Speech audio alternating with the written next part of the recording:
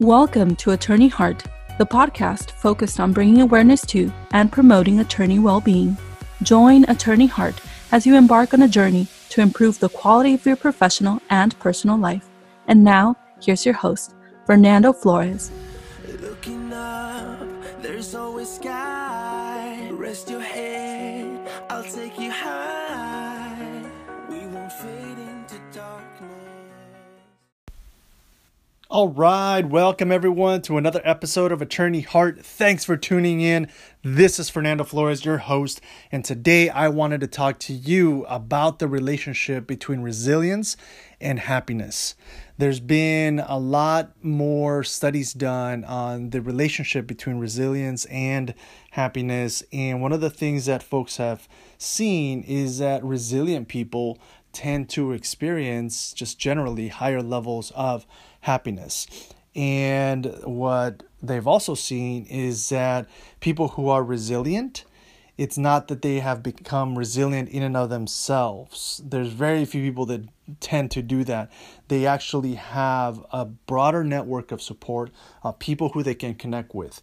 And so I wanted to give you some of the top tips related to the top expert tips related to building greater resilience, which can ultimately help you deal with life's challenges on a much more powerful level.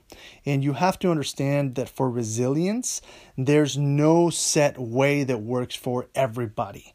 Right? The way that one person becomes resilient is very different than how another person becomes resilient. And the way that one person reacts to a particular challenge in life, whether it be personal or professional, is very different to how another person will grow from that exact same challenge. So one person might become really stressed as a result of one challenge, right? Whereas another person might not experience that, that same level of stress. And so the great thing about it's kind of like the growth mindset. Resilience is something that you can develop over time and with practice. So the more that you practice these skills, the more resilient that you can become, and the better you're going to be at dealing with life's challenges, and the more happiness and joy that you are going to allow to enter into your life. So what are some of these tips? The first one is basically developing a core set of your beliefs and values that nothing can shake. What are things that you believe in? What are things that for you are your truths? And those cannot be shaken no matter what. So making time to find out and really dig deep and explore your caves and explore, what matters to you is something that will ultimately help you unearth those beliefs and those values that you will live from to develop a greater level of resilience. Another one is really taking cues from someone who is especially resilient. If you know someone in your life who's like, man, that person has gone through really intense moments, really intense periods in their lives, yet they thrive and they're moving forward and they're making it happen for themselves. Take cue from that person, go have lunch with them, connect with them, send them an email, have a conversation with them, and try to learn, how is it that they do it, and try to model them, right? Another thing that helps you really develop resilience is to learn new things as often as you possibly can. And it doesn't mean, that you let go of whatever thing you might be an expert in. I'll touch upon that in just a second, but try to learn new things as often as you can, because what that's doing, it's constantly keeping you out of your comfort zone. It's pushing you out of your comfort zone. And when you do that, you learn new things about yourself. You learn new things about, how is it that you perform in different circumstances? And that leads to greater resilience as well. Another one is making sure that you don't beat yourself up or dwell on the past. There are circumstances where we just mess up, where we just end up effing up, for lack of a better word. And to be honest with you, it can be challenging to let it go, but we have to let it go. Part of being resilient, part of developing a more joyful and happy life does require that we look at whatever mistake we have made, but we don't ruminate on it. Rather, we learn from it and then move forward and try to improve based on that experience that we had, right? So I think that's another really important tip to remember.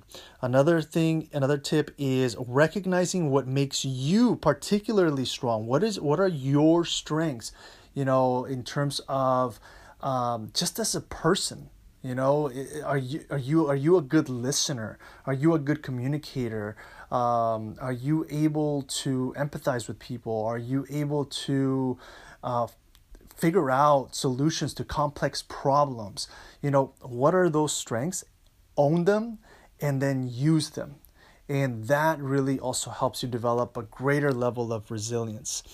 And also, another key tip is being able to create a support group and reach out to the support group when things get challenging. Again, I've mentioned very few people are strong and resilient in and of themselves, right?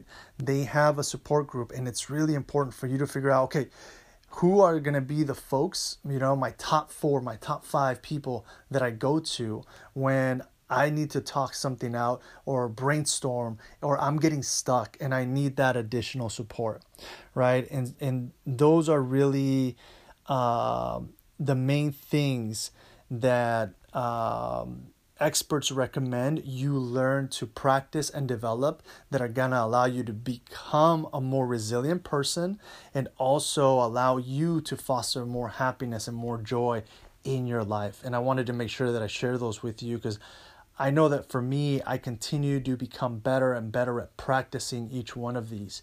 And I have personally just loved the growth that I have made in these past years, and I'm excited about the continued growth that I'm going to continue to make.